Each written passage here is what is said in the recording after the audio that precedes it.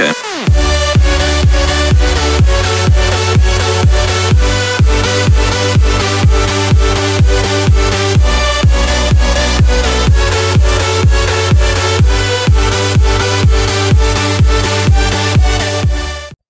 There we go. So, this is the Technicola Podcast, Episode 2.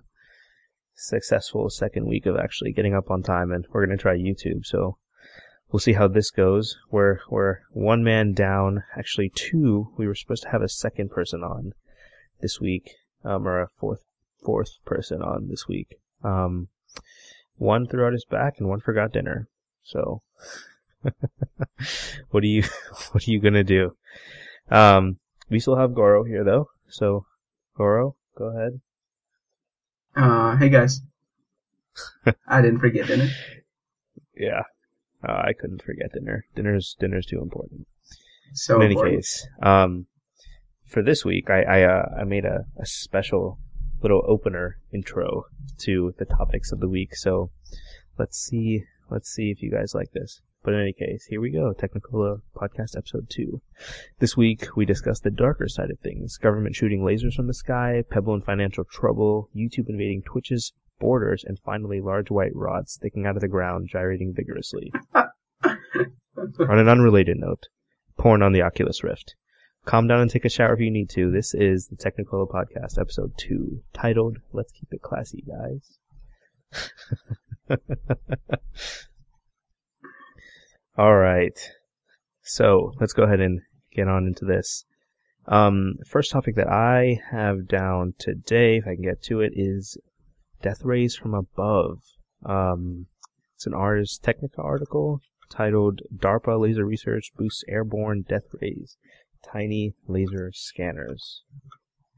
You want to start on this? I don't know if you read into this guy too much. I read through it. I thought it was pretty interesting. It's definitely on its way. Like, from a while ago, I think for a long time people have been like, "Oh, why don't you just build a laser like they did in Star Wars and stick it on a plane and take care of every single problem we have, right?" Every single problem just by mounting, what was it, like lithium ion batteries to ships and planes. So eventually Tesla's gonna have to start making fighter jets. And then they put the big batteries on it. See, it is. Here's. Go ahead.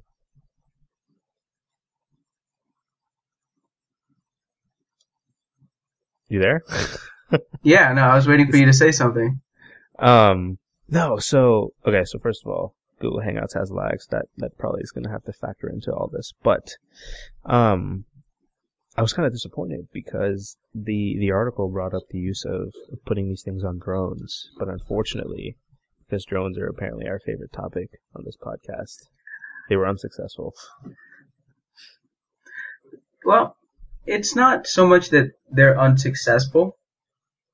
I mean, I'm pretty sure someone out there could build a drone. I think one of the bigger aircraft companies, I think maybe Lockheed, they've got this unmanned helicopter that they've been developing. I think it's been through a couple successful trials recently. You could strap a laser to that, right? I mean, it wouldn't really be a problem, but I think the problem becomes that when you have something like that, suddenly it's not so, how would you say, discreet. Like, the whole purpose, of having like a quadrotor, quadcopter, octocopter, it's like something a soldier could carry in a backpack and, release and give on-field intel.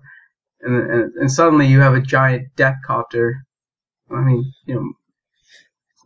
Well, even with those, like, they're still loud and they still make a lot of noise, right? So it's not like that's true. Perfectly quiet. Well, it's not that they're perfectly quiet, but I mean, you have a tiny little thing, like, on Amazon and stuff, you see drones that are like the size of your palm. And then you see drones that are the size of, like, a pickup bed, from a pickup truck. And it's somewhere in there, I bet somebody's designed something that's quieter, of a decent size, and can give you on-field intel. And, give it like a decade, they'll probably have laser drones, You know, I wouldn't doubt it. Yeah.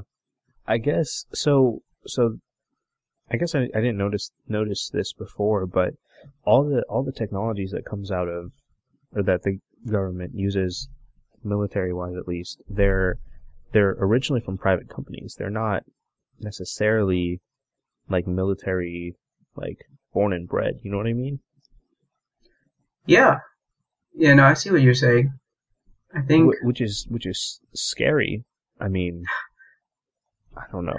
Not that I have any more trust in the government building laser death it's pointers, not but it's not like Amazon is developing, you know, a death satellite, I think. Right. I hope, you know.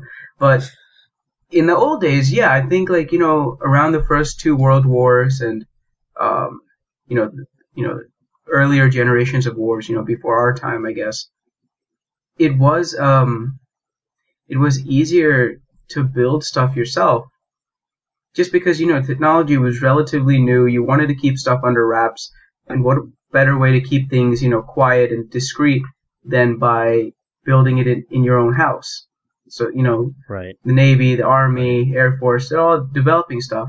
And then, you know, technology starts rapidly expanding and exploding with new ideas, new technologies, etc. And suddenly it becomes a question of cost. So you're not like, you're not saying, oh, I know I can build this, but I just don't want to. It's saying, I know this is doable. Who is going to do it for me with the least cost to me? At least in my mind, that's kind of what's happening, which is why all these companies are developing crazy, scary shit. For sure. And I mean, like, the only reason I found out about this, and you can call it me being oblivious or naive or whatever, was there was, I forget what company it was, but a recruiting person from a military, not a military, but like a private weapons company came to OSU and was in the computer programming building, just like looking for people that wanted to intern there. And it was weird as hell because they had like models of just rockets next to this like little booth. And I was just like, holy crap, I don't have anything against it. I mean, yeah, like do what you got to do, but it was kind of eye opening. Like, wow, like it's just another business, right? I mean, I know you hear it a lot, kind of cliche saying, but it seems like a lot of time, you know, that's what a war is. It's like, it's business, you know, you have something to take care of, somebody else has something to take care of. Yeah. It really ends up being who has the most money to take care of their end of business. Quoting Tony Stark, who has the bigger stick. Yeah. Yeah. But I don't know, I was reading through this article and just like the amount of power that these beams are going to be able to create and pinpoint is ridiculous. A 75 kilowatt laser module creates a beam of 150 to 300 kilowatt tactical laser weapon. Wow. Well, I mean, in that end, it's not so much like, you know, you think like a doomsday laser, like one big old laser. But what's interesting is they've started combining multiple little ones. Well, quote unquote little ones. You know, they're not little, but they're smaller than the end goal, which is interesting. Sure. I kind of want to know how they do that, but I think they'd shoot me if I asked. Yeah. It is kind of freaky. I mean, it's almost... go ahead. No, go ahead. I was going to say, it's almost reminiscent of all that Star Wars stuff that you would read about in history books from the Reagan era. That's what Reagan? Actually, I was going to ask you. Well, yeah. But, no, specifically, Star Wars Death Star. Are we starting the march towards it? No, that's a silly thing to build. You could build like, you never know. Instead of a technically it's a death moon. Let's be honest, it's a moon. It's not a star. Moon. It's a death moon. Not quite that big. But why would you build? It's like saying, should I build one very, very big tank with just one cannon that can fly in space? Or should I build, like, I don't know, 1 billion fighter jets? Like, What's the point of blowing up a planet? You blew up something you could have had. Especially with that dumb movie catastrophic flaw in the system. Yeah. It's like, I hope nobody will find out we have one hole that you could exploit. I know. Oh no, they found out. Like, what are the odds? Oh jeez. But that's always funny. Yeah. And it happens in every movie too. There's always like one thing where they're like, oh, we just found out about the one weakness that makes everything really easy. Well, that's how you keep a movie going, right? True. That's very true. That's very true. But other than laser specific weapons, I'm thinking Titanfall type. Just military, like privatized. You play Titanfall, right? Yeah. So I know what you're talking about. Military. The reason I bring this up, you're getting a exclusive view right now. I just put this up. Oh my god! Wow, that's actually really neat. Super.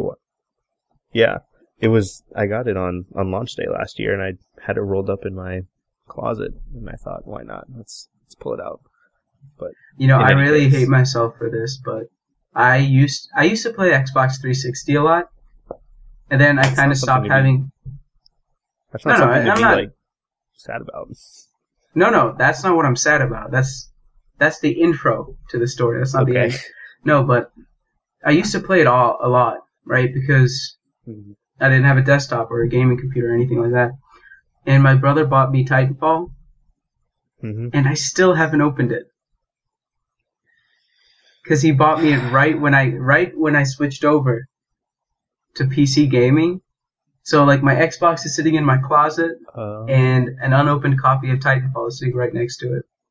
For the 360, not the one. Yeah, no. Okay. And I don't even want to play it anymore because now I'd have to pay for live. It's like, why do that? Yeah, that's true. That's true. Come to think of it, this is probably a really dumb question. We're getting off topic here, but do games? So you pay for Xbox Live, but you don't have to pay for like PC Online. Is that because Xbox Live hosts all the servers, or is that because they need us to pay for the servers, or like why? Well, that I'm not 100% sure on. I know you pay for Xbox Live, but you don't pay for, I think, what is now the basic version of PlayStation Live or PlayStation Network, PSN. Yeah. And then it's kind of one of those things where I think it depends on the company. I don't know why PlayStation doesn't really charge much money, or any at all, if any. And Xbox does. I know that. Now, but I think there's like a higher tier. I'm not sure. Is there? I don't know.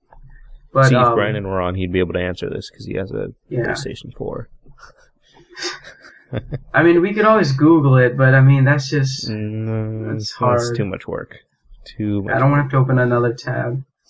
But for PC gaming, as far as online goes, you basically if you're running through Steam or God forbid Origin or something like that, I'm pretty sure it runs with your purchase. Speaking of gaming, I feel like that's the way to do things. I am excited. I downloaded Witcher, which I got free from buying my graphics card, my CPU. There's a bundle deal with my CPU, and I'm excited. I'm excited to play it. I'm saving it for tonight. I've heard really good things, and I ran a PC benchmark today, and I hope it runs well. You have an NVIDIA card, right? Not an AMD? Yeah. Okay. No, I made sure to go with the right choice. Yeah. All right, let's go on to the next topic. So this one's yours. Wobbly wind energy. Ah, yes. The giant gyrating rods in the ground. All right, so last week you Gotham. You searched a lot of the articles we spoke of from The Verge and from Ars Technica. So, afterwards I was still kind of on The Verge website, and I noticed this bladeless wind turbine shake to generate energy. That's the title of the article. And basically, this company a startup out of Spain. They're titled Vortex Bladeless. They actually have a pretty neat website. I went to it, and their intro is kind of neat. If anything, I liked watching it. But my interest was piqued. I was really in love with these for 2 days. Because one, they look really, really nice compared to a bladed, wind turbine. I mean, right.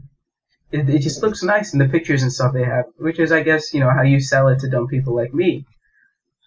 But the whole premise is that you have a long, or, however long you want it, I guess, structure, kind of just like a pole, or I don't know what they call it, stem coming out of the ground. Yeah. So kind of like take a turbine, what's it called?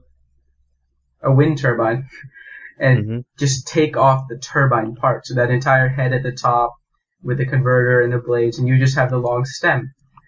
And basically, the wind will hit this stem and cause it to shake, right? And they use that shake to capture energy from, the oscillations. And, right. In my mind, it looks pretty cool. You have a field of 100 of these just wiggling. That's pretty neat.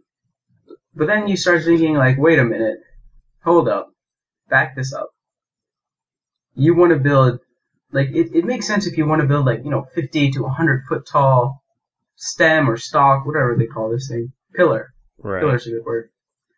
But then you get to the wind turbines that are truly massive, and you're sitting there thinking, how are you going to make something this big and still have it look as good as what you had when it was much smaller? I'm looking up this thing. Is your issue with it the aesthetic of it or the performance? No. I mean, aesthetic-wise, I'm looking. If you look up, just Google wind turbine comparison, you'll see a chart of different heights of wind turbines. Yeah. And they go from 100 foot to all the way to 400 feet tall. And you're sitting there thinking, 400 feet, holy crap! How are you going to build something that is 400 feet tall, designed to capture energy, and still be reducing costs? Because while a wind turbine, itself is 400 feet, it's structured so that it has a moving head, and that adds that extra height. You know what I'm saying? Right. So it's not the stem is going to go to 400 feet. The blade itself is also helping. And then, with this thing, it's going to be this massive stick in the ground. And I'm not as in love with it as I was before after kind of scaling it back to size. Yeah. But, I don't know. You show me one, and then I'll decide. Right. I mean, the technological draw to it was just the idea that you can put more of them there. You lose out on the fact that they generate less energy. I don't remember them saying anything about pricing. I assume that would be I can't hear you. It's probably going to be a pretty big issue with pricing. And have you seen one of these being transported over the freeway? I've seen wind turbines, and it's just the blade takes up over the length of a semi-trailer bed, and you're kind of sitting there holy crap. Yeah. And I was thinking about it. I'm like, well, size alone, and I mean, you're gonna be saving a lot there. But I mean, I don't know. It's a new technology, so it's going to be more expensive. You're going to run into issues. And I mean, people are probably going to be wondering what these random things are sticking out of the ground, because eventually you're going to see a wind turbine and you're going to recognize it, but this just looks like something out of an alien invasion movie. Yeah. So I would be interested in, I think, further researching vertical wind turbines. Instead of having these massive fans, right? Yeah. Blades. They kind of look like those old school lawnmowers with the kind of helical cutting blades turned upright. Yeah. Or sideways. Yep. Mm-hmm. And I mean, those have always been aesthetically pleasing to me, much more so than something like this. And I remember a few years ago reading an article. Somebody somewhere on this planet wanted to build an apartment building that was built in kind of stacks. And, what it did was you prefabricated each stack. So each level was prefabricated. Okay. So, you'd buy a level, basically. Probably not in my price range, but an interesting idea. Oh, it was from Popular Science. I read it on on a flight to somewhere. And I was, and they also went on to say that the building would capture wind energy because each floor would have some space in between it and would have a mechanism that would allow it to be rotating. Right? Okay. Yeah. So your apartment would get this kind of 360-degree view of wherever you were living, adding to, the appeal and price tag of all that stuff. But it was interesting, like, considering that you've built a building that will actually rotate based on the wind and, I don't know, generate electricity, or at the very least generate some form of revenue, even if it's in the fact that it's straight up just curb appeal. Right. Right. And it was a really neat idea until you consider, what if the winds get too strong and suddenly you're sitting in your living room, and spinning like you're on a record player or something. Yeah. I'm sure they have something to stop that, but that was very interesting to me too. Yeah. And I mean, at the end of it all, obviously we can't be dependent on fossil fuels and that type of energy. But then I guess the answer is this a viable alternative? We keep talking about price and aesthetic and whatever, but at the end of the day, is it going to be efficient enough to work? But wind? I mean, it looks like this wind in itself is going to be, you're going to lack. Yeah. But who knows? Yeah, I agree. Maybe these large things are actually going to work, but we'll have to see to find out. Looks like it's a pretty new idea, but we shall see. All right. Yeah, we're doing pretty good on time. Like, we're actually not too far behind here. I think we can chalk that up to Brandon not being here. He was a real talker, right? He really was. But we'll see. Before we get into this next one, let me introduce it. It's Pebble, possibly having some monetary issues, but it's pulled from iDownloadBlog. And last time, I kind of trashed on Apple, right? So this week, I felt that I should make amends. So I'm wearing my Apple shirt that is from. I can't see it. Your chair's in the way. Oh no! But I know what you're talking about. It's from the Genius shirt. It's from the Genius. Yeah, it's from the Genius bar. So. Somebody is qualified, I guess. No. Don't ask me how I got this. I never worked there. Don't ask me how I got this. Did you mug a Genius? I did. That's exactly what happened. I found him in a back alley and took him for all his iPhones. But in any case, Pebble in financial trouble. So basically, there was news that came out that Pebble was looking for a loan and a line of credit, which makes me sad because I owned both the original Pebble and the Pebble Steel, and they were both great watches, and they were the ones that kicked the wearables market that you're not so fond of into gear, and they're the ones that kind of set the standard for what it should be. So it kind of saddens me that they're looking for help, but I don't know. What do you think? I'm going to be honest.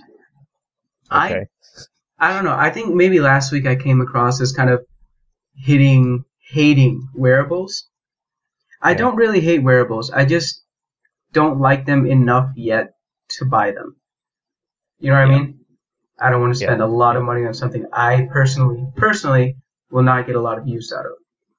As far as Pebble goes, I'm not going to say early adopter, but I was kind of early enough adopter. Right? Okay. So I pre-ordered it when it was, out for pre-orders after their Kickstarter campaign, I think. The original. Right. Mm-hmm. And I didn't want to wait the 3 months, so then I went off and found somewhere to buy it. Yeah. And, I was excited. I wore it to work. I wore it to the gym. I charged it properly. I was like, this is going to make my life so much better. And, for a while it did. For a while it was great. It was like, I can see, Bluetooth connecting. I don't have to take my phone out at work and not look like I'm doing anything. I can just change my music from here, all that stuff. And it had some neat apps, and I could really see but instead, it going somewhere. You look like you just don't want to be there. Yeah. Yeah, that's true.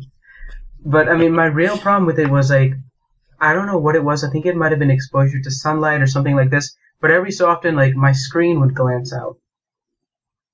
And it would, because it's not like an LCD or anything. It's kind of that ink display. I forget what it's called. It's that e-paper thing. Yeah. Yeah, but it was annoying, and I didn't like it. And I was like, you know what I should do?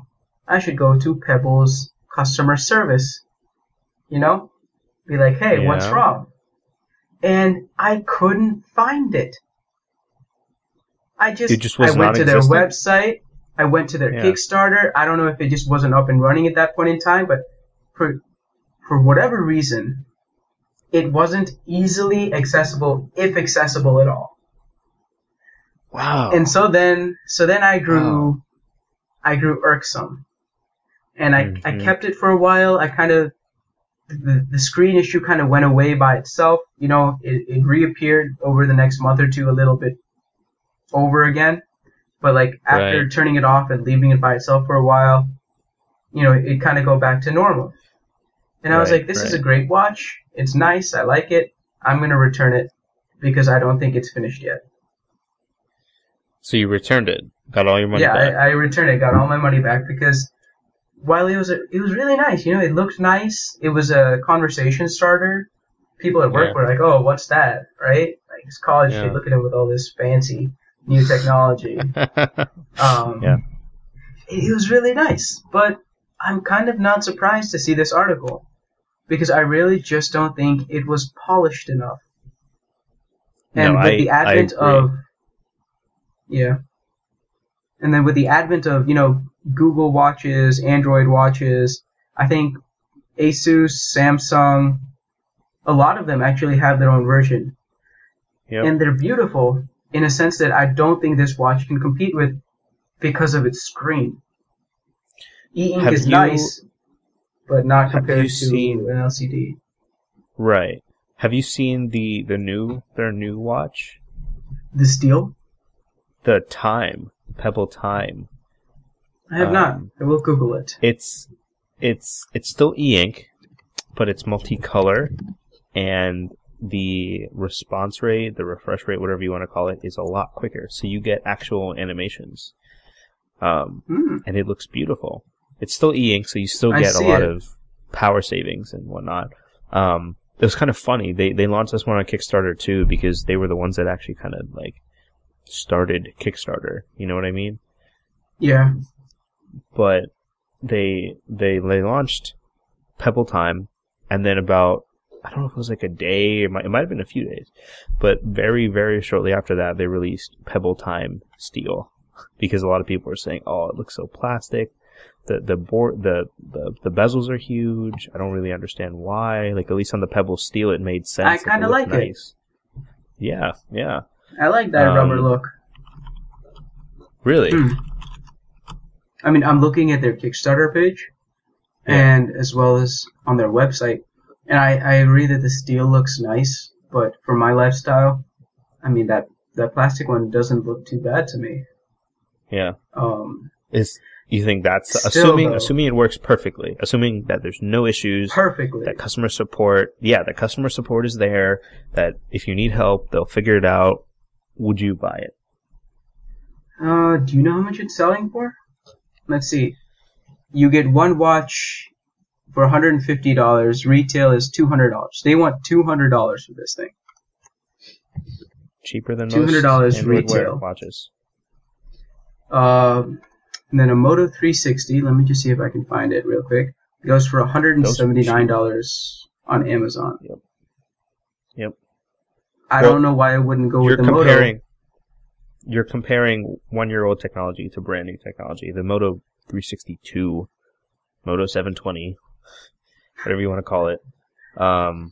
Should be out soon. People are saying Google I/O, but I see it. Does this look good to you? It looks good, but here's my problem now. Here's my new problem. Mm-hmm. My second first world issue. The Pebble Time, it looks like a good watch, but first of all, it's still e-ink, which I have a little bit of an issue with when I'm given the option of using an LCD. It's like, why wouldn't I? Because the other one offers touch. I don't know. Does this one offer touch? I don't think so. Does it? No. No. I think See, the other one offers touch. I mean, why wouldn't I go with the swiping motion? I mean, that's basically our entire lives now. Swipe to get information. I mean, the Moto looks much better because of how small of its bezel there is. Right. You know what I mean? Aesthetically speaking, the Moto is going to look better than anything these guys have put out. Even the Moto 1, just because of how thin that bezel is, it looks almost edge to edge.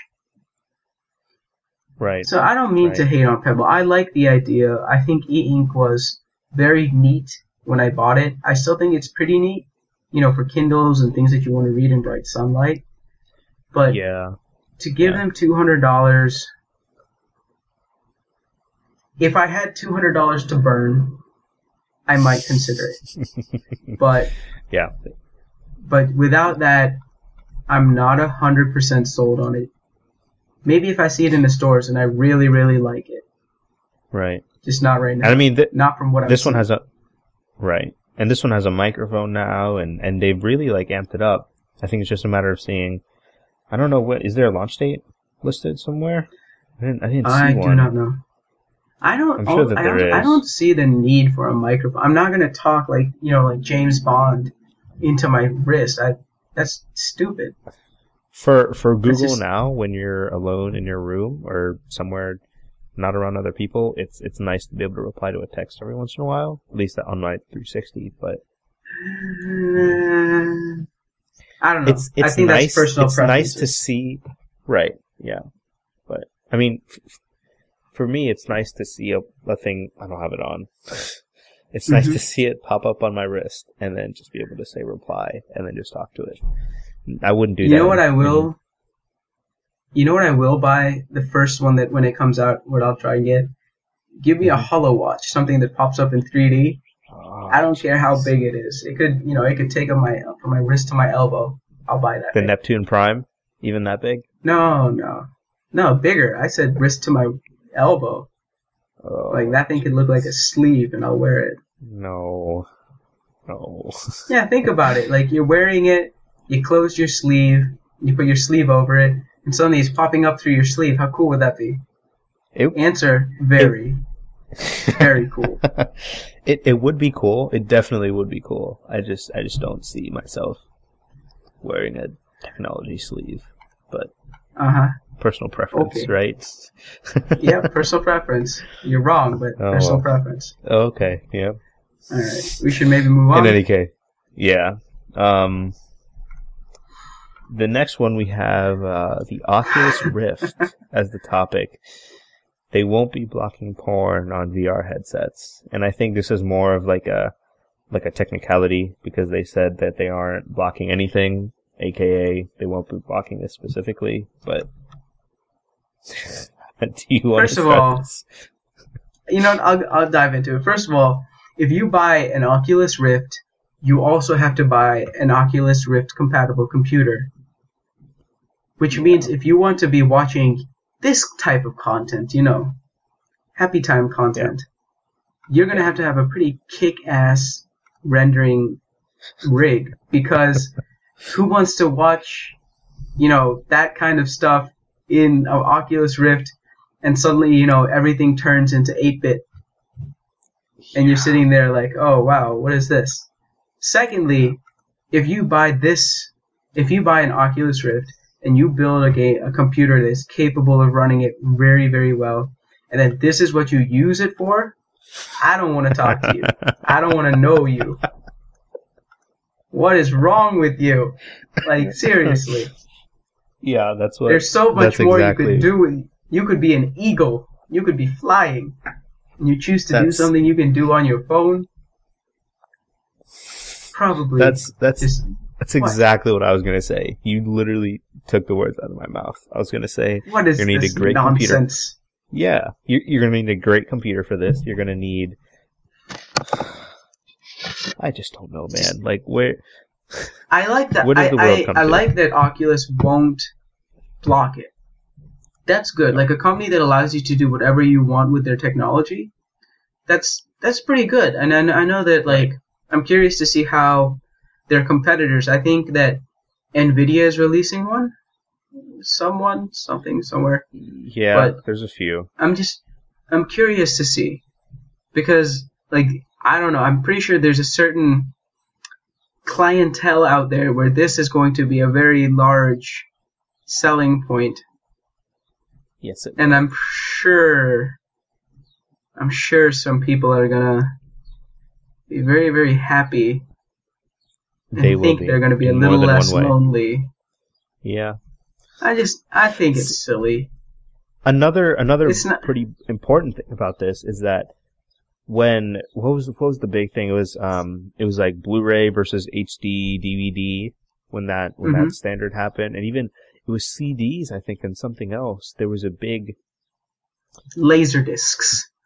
Yeah. the argument was that the porn industry was the one that kicked off that technology because a lot of people apparently want to be able to consume that content. So I'm trying to be very careful with my words here. They're trying to consume that content and they want the next best thing. And because Oculus has the name, when you think VR, what do you think? You think Oculus. So because they have that branding to them, I think this is a great play. I think this is a fantastic play. I agree. It'll certainly give them. We need a code watermelon.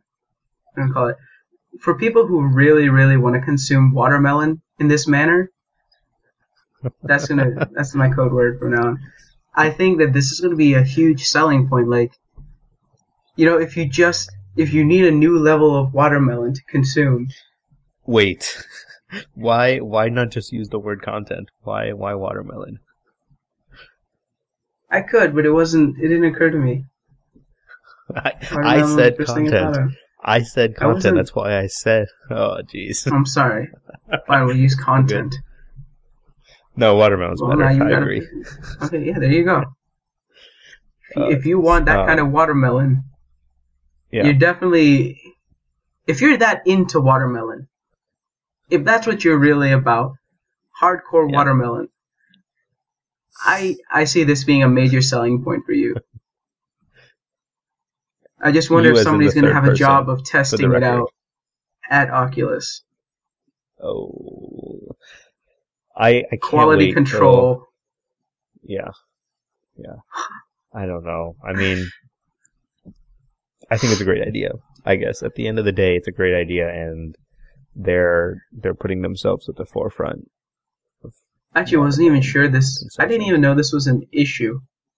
Like what was it wasn't like when I think of Oculus Rift, this isn't what comes to mind, like using it for this, right?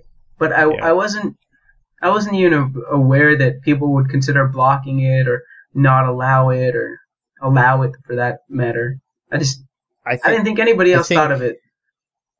Right. It's just like, why? Well, I mean, Apple did, right? And I mean, to an extent, so does Google. They blocking that content. Oh, yeah, I guess. Meh. I mean, it's. I think for a company like Oculus, when you're that small, you just don't you don't say no to anything. I think as a company, when you're starting off, you don't say no. Any port in a storm, kind of. Right. Yeah. So, I mean, maybe they'll give you like a little tag, like "Do not disturb." Eating watermelon. Eating. Like when you're like, because you got this on, nobody knows what you're watching. I think. Doesn't it show up on the computer? Like it shows. I don't know. I don't have one. I thought it did. I thought I saw. Kind of like a. Well, I would assume you could turn that off. That's just unnecessary energy, like. Right. Yeah. You just, I mean, not necessarily turn it off from the computer, but just turn your screen off. Right. So, I mean, I don't see the point of having 2 monitors running when you don't need it. For sure. But, alright, before we get banned. Do you want to introduce this one? We'll change it up. Yes, please. Okay, so this next one, it's another article from Ars Technica. It's kind of a battle between Google and Twitch now. Or Amazon, rather. Amazon. So, yeah. Amazon is teaming up to be a huge competitor to other websites just because it keeps, not websites, but other companies, because it keeps expanding. But in this one, the article title is YouTube eyes Twitch user base at 60 FPS live streams with HTML playback. Basically, they're just, they're trying to sneak people away from Google, and Google's having none of it. Yeah. You expect this kind of stuff because, I mean, Twitch really, really took off really quickly. Mm-hmm. People actually, I think, really liked it. And yeah, I mean, you see the, well, I don't know if you'd call them the 2 biggest.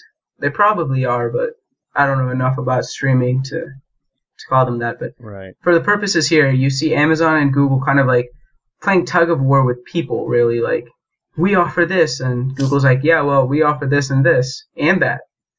So everybody's, coming back and forth, and I feel like the end, eventually it's just going to level out. Yeah, but here's the killer feature that YouTube has. They store content. It's a repository. Twitch is not. That's true.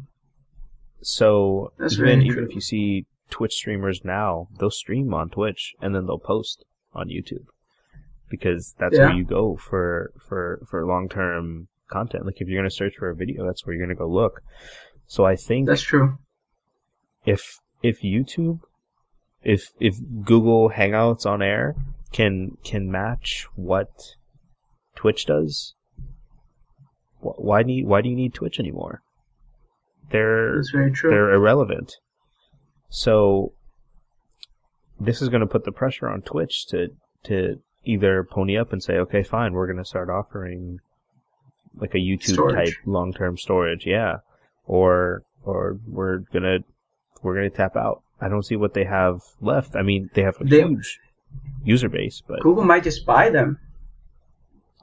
Like seriously, like Google might just be softening them. Yeah, like Google might just be, softening the meat right now until they decide, hey, this isn't worth anything to you because we're so much better. Why don't you just give it to us and make, what little money you can off, quote unquote little money you can off of it. The point you brought up is really good. I know that Amazon also probably has a lot of, storage capability with their Prime and stuff. Mm-hmm. So I wouldn't be surprised if they came back with something like that. But the problem is that when you say, hey, do you want to watch this video, you don't really even have to tell somebody nowadays, like, go to YouTube and type in these words. Literally, most people, I think, the first thing they would do when you say, hey, you should watch this funny cat video, here's the name, is they'll literally just open up Google and search that, and the first thing you will hit is YouTube. Yep. YouTube is a household name now, like babies can use YouTube to see like their little videos and stuff. It's going to be very, very difficult to kind of upstart the YouTube brand name. Twitch has a lot of following because it was new. It's something that people haven't been able to do easily before. Mm-hmm. So unless they suddenly say like, hey, all of this stuff can be found right here, and then do some heavy marketing to gamers and stuff, YouTube just has the name. Like I think most gamers who have a worthwhile contribution on YouTube, they have their channels and followers. Right. They're not going to ask, I don't know, if you're really good, you have, 100,000 followers, 2,000 followers, between that number. I guess. You're not going to ask, 2,000 people, 3,000 people more to move. Most people are just too lazy.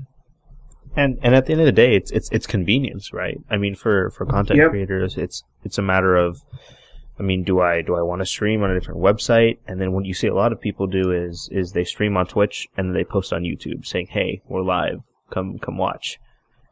Yeah. Do you do that twice? Where are you gonna tell people about this? Like, how are you gonna get the name out? It's not. It's kind of not the best way. It's kind of like It's kind of like, when Facebook and Twitter were kind of having it out, and Facebook's like, yeah, well, now you can use hashtags in our statuses and it'll link.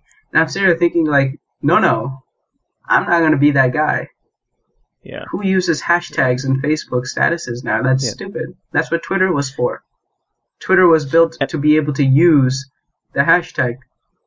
Yeah. And now it's just kind of like everybody does it. It's not special. Right. And I mean, at the time, with what Facebook and Twitter are doing, kind of what YouTube and Twitch are about to do, is they competed for where they were in the world. What are you for? And Facebook was for your daily life. Or I guess not. It was kind of like an archive of your life, and it still is today. Yeah. Twitter is more of a, here's what I'm doing right now, and that's all you really care about. Twitter is one of those places where you just, every once in a while you quickly scroll through it and you see what's new, and then you close it out and you're done for a while. Facebook is kind of where you sit down and get a bag of popcorn and you kind of see what's going on.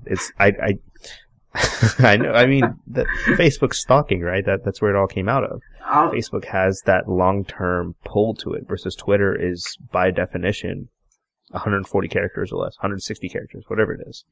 I think it's 40. No, you're right. I think you're pretty much spot on. Like, I opened up Twitter earlier this week after about 2-3 months. Jeez. Just to see what was on, because I have had Twitter for 5-6 years, and I'm pretty sure I haven't gone over 600 tweets. It's just, I don't get it. I don't care if people know what I'm doing. Right. So much so as, on Facebook, I'll post a photo and be like, oh yeah, we had a fun day at Kings Island, and I'll be like, because these people who were friends on Facebook were there. On Twitter, it's like, hashtag fun, hashtag I can't tag all my friends. Yeah. And I mean, I just passed 300 tweets, and I've had it for just about the same amount of time. But I mean, I guess the relationship that I was making was that, just like how Facebook and Twitter had to define what they were in the minds of everyone, Twitch is going to have to do the same thing. Are they going to compete with Google, or are they going to say, we're going to double down on purely gaming streams, and we're going to make it the best experience possible? We're going to make it super easy for you. They have to kind of define where they fall in that, and whether or not it's going to work. I think you're right. It's going to be interesting seeing what happens. I'm kind of in the boat that eventually they might just die out. But it depends on how aggressively Google attacks this. Mm-hmm. If Google is saying, hey, you guys are already posting these videos to our YouTube account, our YouTube company, why not just do everything at one time, save yourself some hassle? Exactly. It makes a lot more sense. I mean, at least to me, and I'm pretty sure, anybody who's doing a lot of the streaming stuff, to do it directly at the source. Yeah. But, it is what it is. I think we'll, over the next year for sure, we're going to see exactly what each of these sides does to show what to basically buy for content creators. But it's going to be interesting. Definitely. Yeah, I mean, who knows? Maybe somebody new will come up.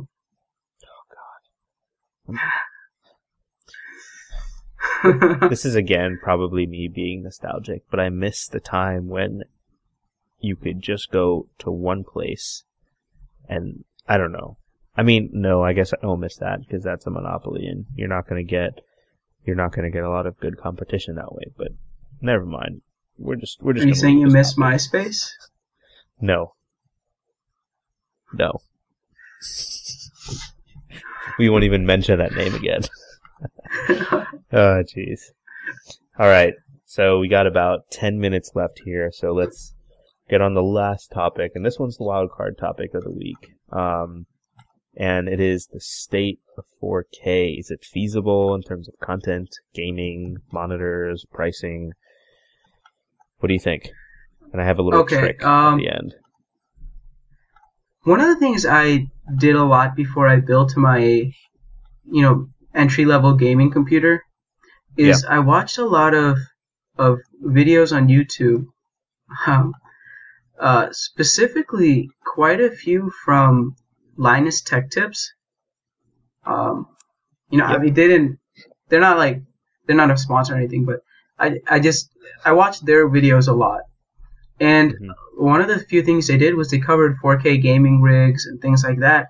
And what I got from watching that and then going off and doing my own research on what I would need is that for someone like me, 4K is beautiful, it is just too goddamn expensive. Like, you have to buy a 4K monitor. One, there are just not that many readily available 4K monitors. Two, you have to either build a system specifically for it or heavily upgrade, your current system. I'm running a single MSI GTX 960 with 2 gigabytes of onboard RAM. I'm pretty sure gigabytes. I'm pretty sure that thing would just die of fear if I connected a 4K resolution monitor to it. One, it's not going to be able to run it. It's just going to scale everything down. But even if I had 4 960s running in quad SLI, it's not going to do it. I have to buy a very. Are you specifically talking about gaming or just use? Gaming. Good. Okay. If I put four of my 960s, that's still only 8 gigs. I'm pretty sure there's a single Titan GTX card out there that I'm gonna Google it. Yeah, it's 12 gigs. And some people are running them in triple SLI, and they're still not 100% where they want to be. Right. And that's $3,000 or more just on your graphics setup. Then you add another $1,000 if you want to go dual screen, high end 4K monitors. You have to upgrade your probably upgrade your CPU to at least an i7, which for me at least is another 150. You'd have to probably need more RAM than I have. And if you're going to be running that, if you're going to be running 3 GTX 960s, you might as well be running whatever else you might want to spend it just keeps money stacking. on. You might as well. Yeah. At that point, it's just too much for me. So from my point of view, I don't game on my computer. It's more or less browsing or content creation. So I run one 4K monitor. I used to have 3 at one point, 1080p monitors. And I went to one 4K. So technically, I have 25% more load on the thing than I did before, and I don't notice one stutter on it. Everything looks fine. If I go to play a game, which I actually did today just to see because I knew that this topic was coming up, I played, I think it was Black Ops 2. It was Black Ops 2. And I played at 1080p, and it was fine. I mean, I played at 1080p, but I actually don't know how scaling or whatever would work on that, but it ran fine. I think you'd find. Wait, what are you running again? It's I never told you guys. It's a. I did not remember. It's a gigabyte. It's a GeForce GTX Gigabyte 780 Ti gigahertz edition. So it was the top of the line 780 Ti. Yeah. Damn it, Gotham. Yeah. Making me jealous. So before I get into the naming trick, I'm planning on getting a second monitor, 4K, same one. I have what is it? It's like a PV, 27 something or another. I'll look it up as I stall and talk about what I'm going to do.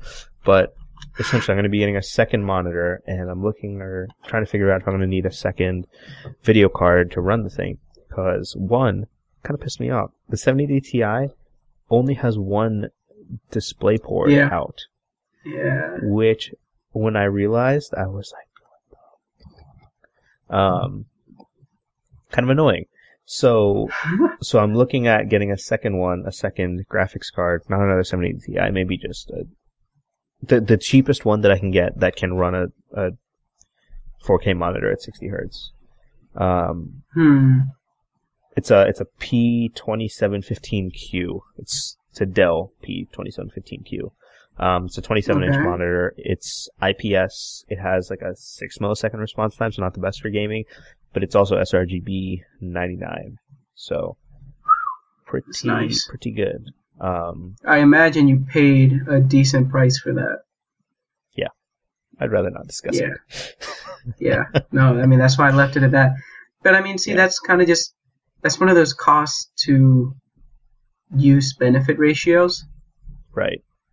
And I mean, I assume for content creation, it is really nice to see all your work come out in what is right now the nicest, or cleanest type of viewing. Right. For me, it's not. I play Counter-Strike nowadays. Like, I started playing a lot recently, a lot. We should so play. Not like Let's play after lot. the stream.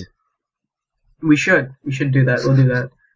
But I'm learning it. I'm doing okay, I guess. But I don't think that playing Counter-Strike in 4K versus playing it on my 180p, Acer stock model screen is really going to wow me any more than when I pretty much die within the first 2 minutes of every round anyway. So it's not it's not like you'd be missing out. I'm going to get so much more use anyway. Right. Although I will admit, I might come by and steal it for a few days to see if Witcher looks any better. Yeah. I think that would be interesting. Or maybe I'll bring my desktop over if your screen's already mounted. Because it's not mounted yet, but okay. That I think would be an interesting. Maybe I'll just YouTube it. See what other people are doing, so I don't have to do any work. But the games like those and other AAA titles, at that point they're pushing 4K, or at least a lot of them will be in the next few years minimum. Right. Or at the most. And at that point, it's like, if you're really into gaming and it's something you find a lot of enjoyment comes out for your life, why not? Exactly. I mean, you only have 10 years until 8K comes out, and suddenly your eyeballs are burning up from how many pixels you have to look at. Yeah.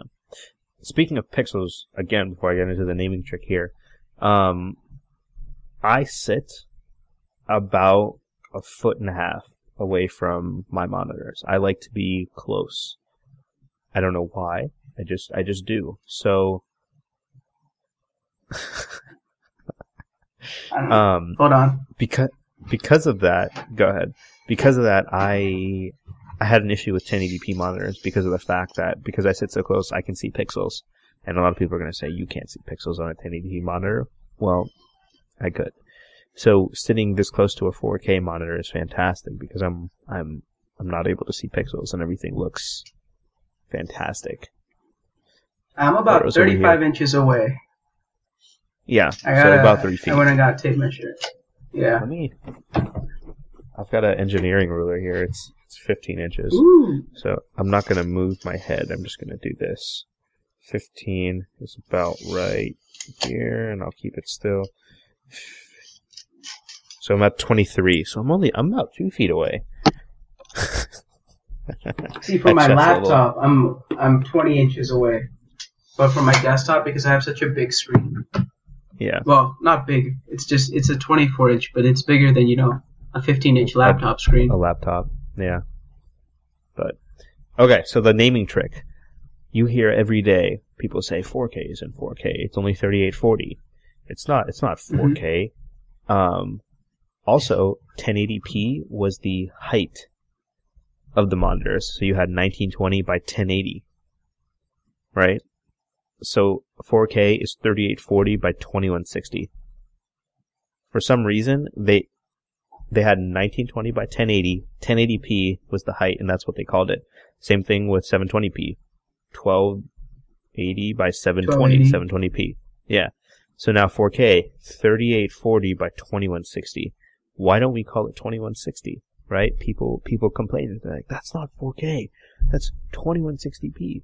Why do they call it that? And there was this big thing. And I fell into the trap, and I was like, yeah, like that doesn't make any sense. This is such bad marketing. Why are they calling it 4K? And then I did research, and I found out that because of the gamers in the world, 4K got a bad name, and every marketer that called it 4K was thrown into the hole because they said, no, it's not really 4K. Turns out 4K is a cinema standard. 4K is the resolution, is the aspect ratio.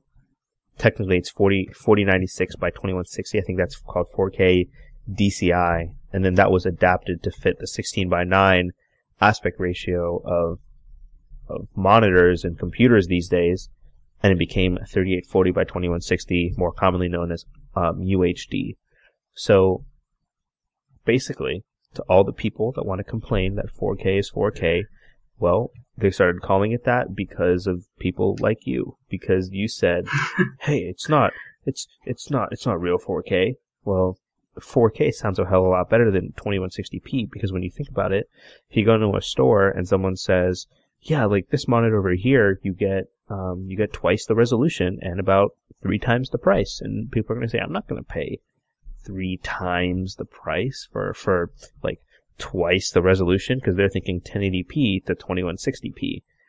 And then if you say, on the other side, if you say, well, this monitor over here is actually 4 1080p monitors in one 4K, they're going to say, whoa, that's crazy.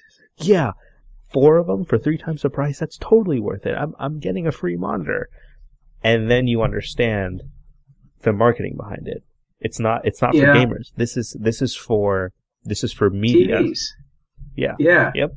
That's why I've never had a problem with it, because when I was introduced to 4K resolution, it wasn't gaming. It was, hey, do you want to spend $10,000 on a 4K TV? And we're like, no, no, please God, no. Right? Yeah. And then, over the years, it becomes cheaper and cheaper and cheaper, and everybody's like, oh yeah, 4K is great. And then you get into this PC gaming world where everybody's, sitting in their office chair whining, like, oh, that's not 4K, I can count pixels, man. That's not, and it's like, well, it's not for you, so shut up and sit down. Oh wait, you're sitting down. Yeah, like, well. Shut up and lay down. Yeah.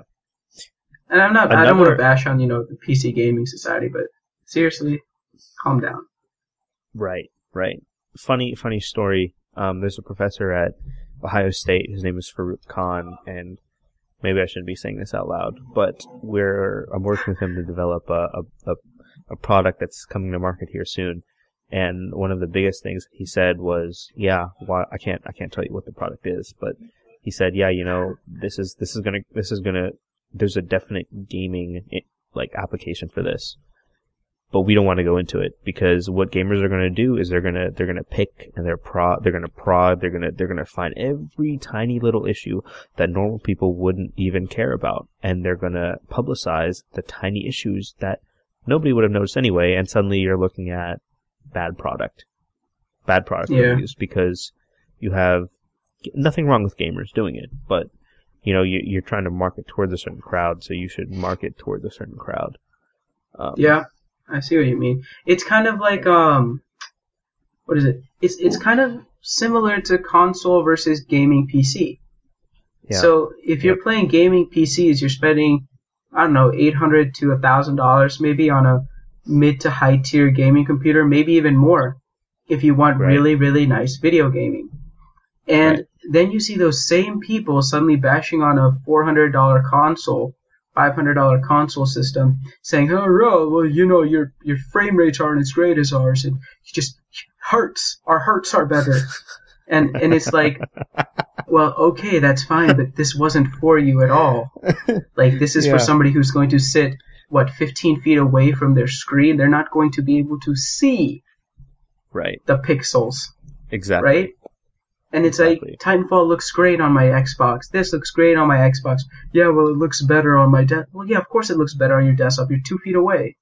Exactly. Or in my case, 35 inches. I think everything just falls into that where you start nitpicking something that wasn't designed for you. Well, of course, it's not going to meet your expectations. It was not designed for you. Yeah. And that's, I don't know. I guess that's a really important thing to bring up, because I guess in my mind I never thought about that. I never fell into the whole PC Master Race thing, but it always did. Either. It did bug me how you spend so much on a console and then you realize that you're not nearly getting as much as you could, but at the same time it's who are you marketing towards? Right. So, pretty important thing. One other thing that I wanted to bring up with this 4K thing, which kind of also leads into videography, another thing that I'm going to be getting into on this channel. But in DSLRs, for a long time you've had this megapixel race, saying how many megapixels can we cram into a camera sensor. Same thing that's happening in phones now.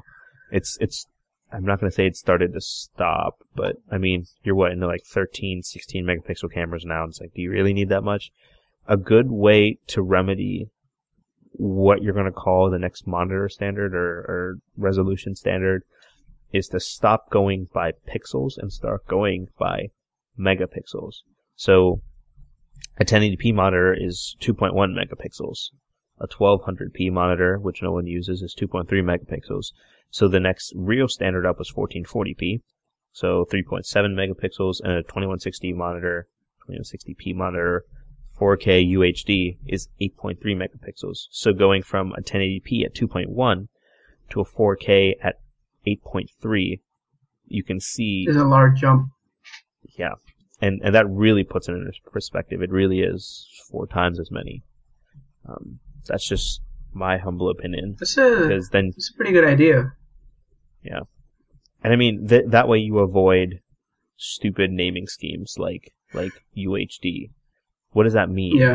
So we went from HD to full HD to UHD. What's the next one going to be? Extreme HD? EHD? I don't know. No, it's going to be like UHD. Ultra high definition. Yeah. I mean, I don't know. I think it's a simple fix to a problem, because you know who MKBHD is on YouTube, right? Mm-hmm. MKBHD, his tagline is more pixels. Just give me more pixels, and that's going to happen because people just want. I mean, it's a spec war, right? So right. I feel like to avoid future issues, you call it by the megapixel count, not the resolution. But that's my humble opinion. I don't know. It makes sense. It's certainly less of a mouthful than saying I got 180p megapixel resolution. Did you just say 180p megapixel resolution? What? I said 180p. Oh, yeah, I did say that, didn't I? Yeah. Shut up. I think you said it a couple of times before, and I just took it off. I just took it to be you didn't really. Like, maybe I probably did. I probably just wasn't thinking about it. Yeah. 180p. 1080p. Yeah. That's what I should have said. Oh, man. 180p. I mean, it's like an iPhone from like 2000. It wasn't that bad, was it? It's like the first iPhone. Well, what was the resolution of the first iPhone? Google it. Yeah. Google has all the answers except... It's probably like 480. Maybe 480. 480 sounds right. Yeah, it was 320 by 480 HVGA. Yeah. That was the shit. 480. Too. It was like, holy crap. Yeah. Oh, man. The funny thing is, I just Googled original iPhone, and there's an eBay link to where you can buy an original iPhone for $2,000. $2,440. What? Yeah. It's Holy a collector's crap. item. Do you have one? It's a hipster collector's paperweight. Yeah. Like, when you're in a coffee shop and your newspapers are blowing around, what do you use? Your old iPhone. Yeah. Actually, I might go house hunting. I have drawers to search through. Yeah. Oh, did you guys own one at one point? I don't remember. I really don't. But there's a holy crap! If there's on Bonanza, I haven't heard of this site, but there's apparently a site called Bonanza, and they have them selling for $6,370. Somebody can make bank. What? That could get you. That's a semester of tuition. Yeah. Oh my God! What? You can't even use them anymore effectively. That's crazy. Maybe it's just a mislabel. There's another one on eBay for a 4 GB model that's $300. I don't know. I could see it maybe like it's like the first iPhone ever, like the first iPhone, or the one that like first that off the Steve line. Jobs brought out. Yeah. Yeah, something like that, selling for a lot of money because it's like a nostalgic item. But there were probably like 1 million iPhones. Oh yeah. I wouldn't. That's just. Even if I had that money to burn, you wouldn't get it from me. Yeah. I don't know. There was a point in time when I really wanted the original, and I wanted to use the original, and I went into an Apple store and was like, if I brought an original iPhone, could I use it? And he said, well, the standard that they used back then, you would have to manually activate it. You couldn't just throw your SIM card into it. And there is one person in the continental US of A that knows how to do that. One man. What? And I was like, I want to find this one man and ask him why. Why? Holy crap. But that wasn't at an Apple store. That so is crazy. Who knows how much those people actually know. I mean, they might have just told everybody that. So, like, all these hipsters and, nostalgic collectors are just looking for this one dude who doesn't exist. Yeah. Running in circles. I don't know. That's crazy. I mean, Who to knows? pay over, $50 for a, 8-year-old, 10-year-old phone? Yeah. Wow. That's crazy. Well, this week I guess we didn't talk as much about drones. So Actually, we could remedy that. Okay. Because okay. I remembered. Go ahead. No, I was just gonna say we're a little bit over, but we can make something happen here. We'll save it for next time. Okay. Yeah, next week I think we're gonna start. We're gonna change the stream date to, I'm thinking, Friday. It looks like that might work better. But we'll post that on social media. Quick thing, we had 47 views of episode 1 last time I checked before I got on the stream. 2 of them were for me.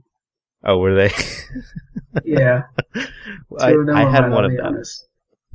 I had one of them. Brandon probably had one. Yeah. But I mean, still, 47 views in 1 week, that's not bad. That is not bad. That's like almost 50 people who think we're really, really dumb. Yeah. We'll make that. Oh, jeez. I'm going to have to go. Week.